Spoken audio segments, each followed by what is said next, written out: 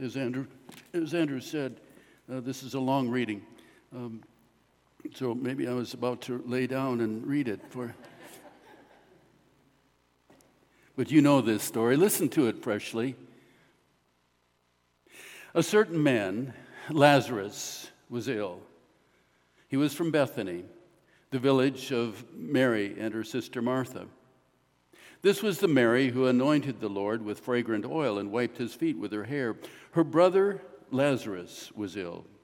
And so the sisters sent word to Jesus saying, "Lord, the one whom you love is ill." When he heard this, Jesus said, "This illness isn't fatal. It's for the glory of God, so that God's Son can be glorified through it." Jesus loved Martha, her sister, and Lazarus. When he heard that Lazarus was ill, he stayed where he was. And after 2 days, he said to his disciples, "Let's return to Judea again." The disciples replied, "Rabbi, the Jewish opposition wants to stone you, but you want to go back?"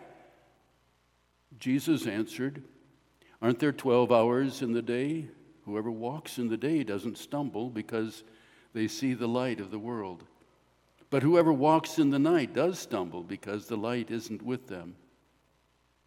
He continued, "Our friend Lazarus is sleeping, but I am going in order to wake him." The disciples said, "Lord, if he's sleeping, he will get well." They thought Jesus meant that Lazarus was in a deep sleep, but Jesus had spoken about Lazarus' death. Jesus told them plainly, "Lazarus has died. For your sakes, I'm glad I wasn't there so that you can believe. Let's go to him."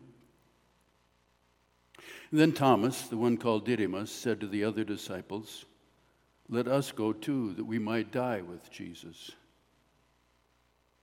When Jesus arrived, he found that Lazarus had already been in the tomb for 4 days. Bethany was a little less than 2 miles from Jerusalem. Many Jews had come to comfort Martha and Mary after their brother's death. When Martha had heard that Jesus was coming, she went to meet him while Mary remained in the house. Martha said to Jesus, "Lord, if you had been here, my brother wouldn't have died. Even now I know that whatever you ask God, God will give you." And Jesus told her, "Your brother will rise again." Martha replied, "I know that he will rise in the resurrection on the last day." Jesus said to her, "I am the resurrection and the life. Whoever believes in me will live even though they die. Everyone who lives and believes in me will never die. Do you believe this?" She replied, "Yes, Lord, I believe that you are the Christ, God's Son, the one who is coming into the world." After she said this, she went and spoke privately to her sister Mary. "The teacher is here, and he's calling for you." When Mary heard this, she got up quickly and went to Jesus. He hadn't entered the village yet, but was still in the place where Martha had met him. When the Jews who were comforting Mary in the house saw her get up quickly and leave, they followed her. They assumed she was going to mourn at the tomb. When Mary arrived where Jesus was and saw him, she fell at his feet and said, "Lord, if you had been here, my brother wouldn't have died." When Jesus saw her crying, and the Jews who had come with her crying also, he was deeply disturbed and troubled. He said, "Where have you laid him?" They replied, "Lord, come and see." Jesus began to cry. The Jews said, "See how much he loved him." But some of them said, "He healed the eyes of the man born blind. Couldn't he have kept Lazarus from dying?" Jesus was deeply disturbed again when he came to the tomb. It was a cave, and a stone covered the entrance. Jesus said, "Remove the stone." Martha, the sister of the dead man, said, "Lord, the smell will be awful. He's been dead 4 days." Jesus replied, "Didn't I tell you that if you believe, you will see God's glory?" So they removed the stone. Jesus looked up and said, "Father, thank you for hearing me. I know you always hear me, but I say this for the benefit of the crowd standing here, so that they will believe that you sent me." Having said this, Jesus shouted with a loud voice, "Lazarus, come out!"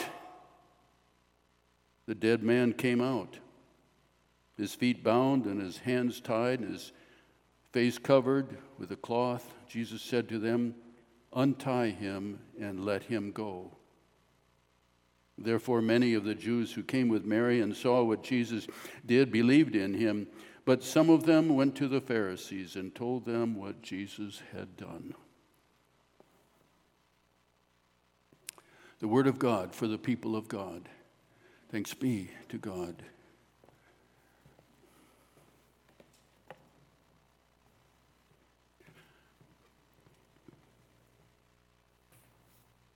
Would you pray with me? God, your lessons are troubling. We pray for understanding, that we might apply it in our lives and be your disciples. We pray in the name of Jesus. Amen. Troubling, isn't it? Can we really believe that Lazarus was a dead man, that his heart had stopped for 4 days? And his body had begun decomposing, and this dead man, heard Jesus' voice call him out of his grave, returned to life, and walked out with his legs still bound? Is there a physiological explanation that can help us understand how this can possibly happen in the world that we know God created? The Wesleyan Quadrilateral asks us to use our tradition, our experience, and reason to understand the Scriptures. What do they tell us? It's troubling stories like these that make me pray over the meaning of the Gospels. And yet I believe the Gospels with my whole life. I believe and accept the implications of believing that God created the universe, and God loves the robins, even those who come before the snow. So I shouldn't behave in a way that hurts them. I believe and accept the implications of believing that God transcends and has power over life and death, physically and spiritually. My benediction at the end of each service is not simply a liturgical phrase for me. It is a confession of my belief and a genuine invitation to accept and live in God's presence. So regarding death, I'd like to think, but I can't prove, that the mother of Natalie and Peter lived 4 years longer than her advanced cancer. After we prayed, anointed her, than she would have if we hadn't prayed. Or that Kathy lived much longer with her cancer than doctors expected because of her faith. Death happens. Our body is finite and vulnerable, and despite the care we take to maintain our health, we eventually lose our ability to overcome its threats and failures.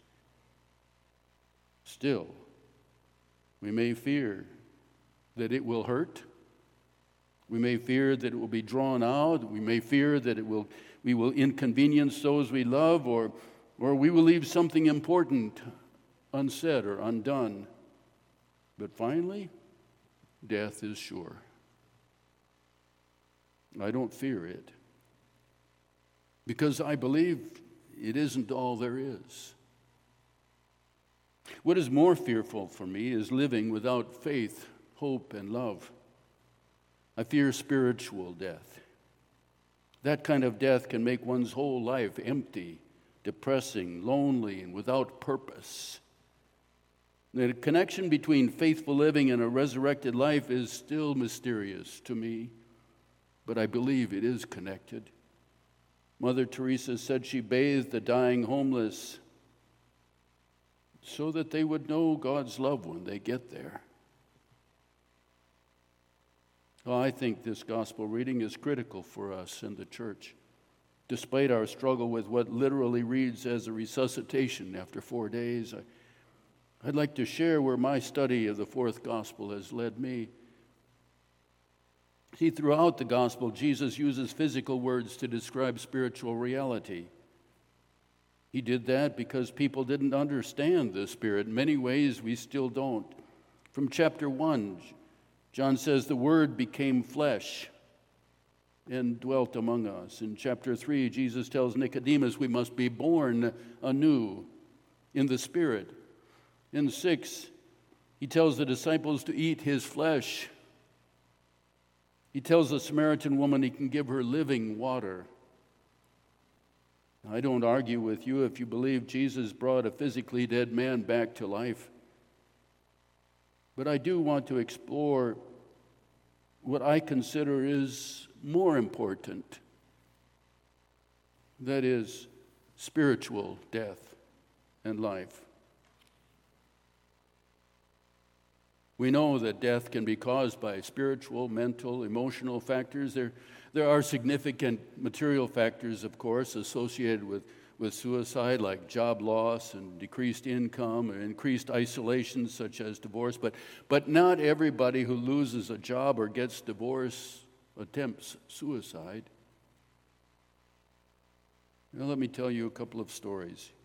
You've heard me tell about the times when my dreams or ministries were obstructed.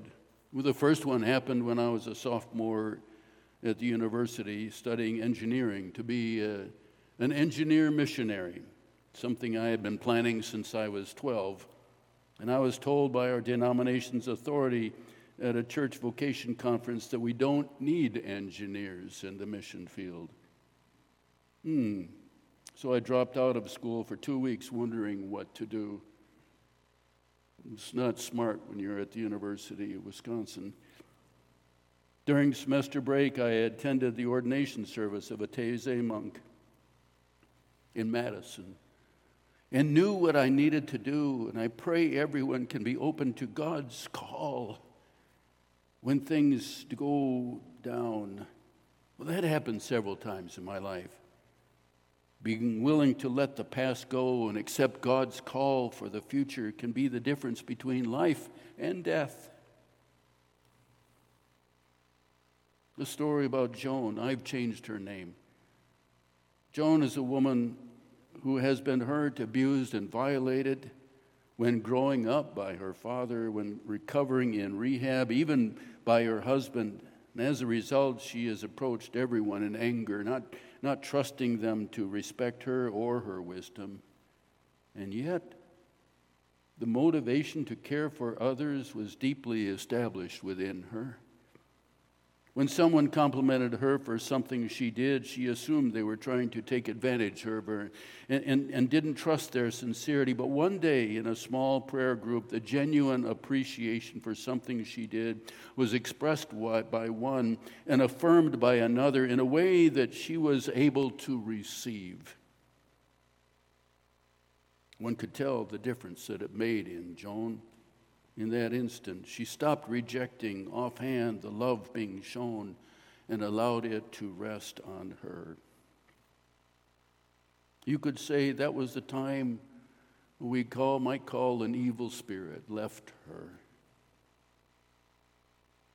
They can come back, the evil spirits, if you're not reminded by things you tell yourself, things others tell you, or discipline of prayer and study. Evil spirits have many brothers and sisters. So a faith leader and community need to have as many. I've told you about a small rural church the previous pastor had given up on and told to move their membership to another church or die. I was told by a wiser one that they only needed someone to love them. You know, these fourth-generation farmers whose ancestors had started the church 150 years before, well, what's there not to love? What did the pastor not see? Well, we had a love fest for 4 years, in which time we multiplied the membership and attendance and built an addition to the church building, and I understand that church is now starting a second location. Perhaps you know someone like Lazarus, someone who has given up after a depressing or traumatic experience.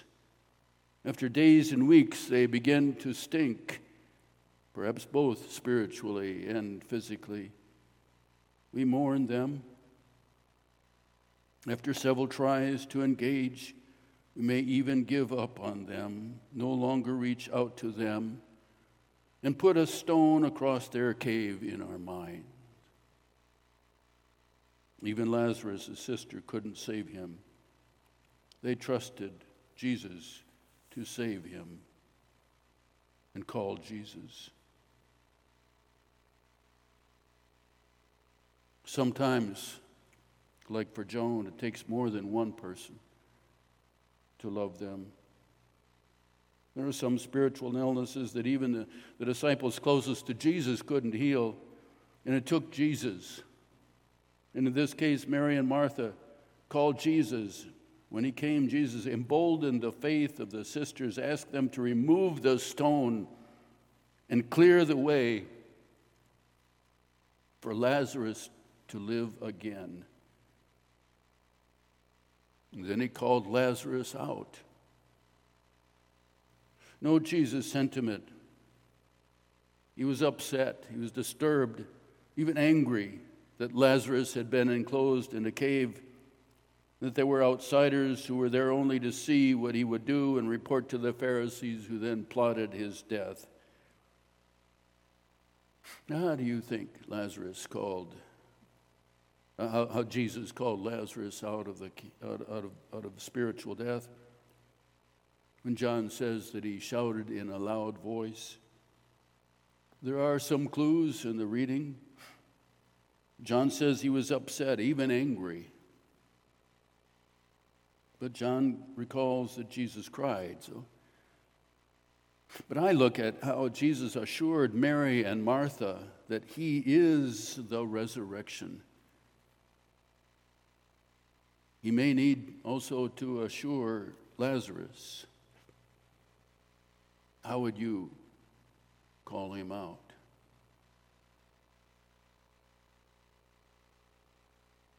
Calling the spiritually dead out of the tomb is not easy and carries responsibility. A church friend and I prayed for a dying woman in the hospital, and she lived. And she left the hospital. But that meant we had responsibility for her continued care. Mary and Martha not only had to trust the resurrection, they had to remove the stone and unbind their brother. We can't call out the dead without being trusting, sincere, and active in our love for them. Re-entering spiritually healthy life is also not easy. Lazarus had to trust Jesus and his sisters to unbind him and let him walk again. Spiritual death can be as consequential as physical death, but spiritual resurrection is the same pattern for the faithful that I have come to trust by experience and reason. I need you to believe this too. It's my conviction that we, the church, as the body of Christ, are charged with doing the same thing Jesus did, to call people into life, especially the sick, the dying, and the dead, who, as in Jesus' time, became the evangelists to spread the word. They are, after all, those who have personally experienced the life-giving power of God. This is our cross. We can do it. We can do what Jesus did. Every time we sincerely love someone from the heart, even when it is difficult, when we want to give up on them, we are doing what Jesus did. Sometimes it takes more than one. Often, especially when it's difficult for you, it takes the intervention of Jesus Christ. When we invite them into life and love, into fellowship and discipleship, we are inviting them once again into a relationship with God and away from the power of the demons who say you are not worthy to be loved. Out of the tomb of lovelessness, hopelessness, faithlessness, But trust the power of God, the experience of Christ, the presence of the Holy Spirit, and participate in the resurrection of the church, the families who are hurting, and the neighbors who are giving up. You will know when you are called to meet them. So prepare yourself and then trust the living Spirit of Christ to tell you what to do and say at that time. This is my prayer for our church. Amen.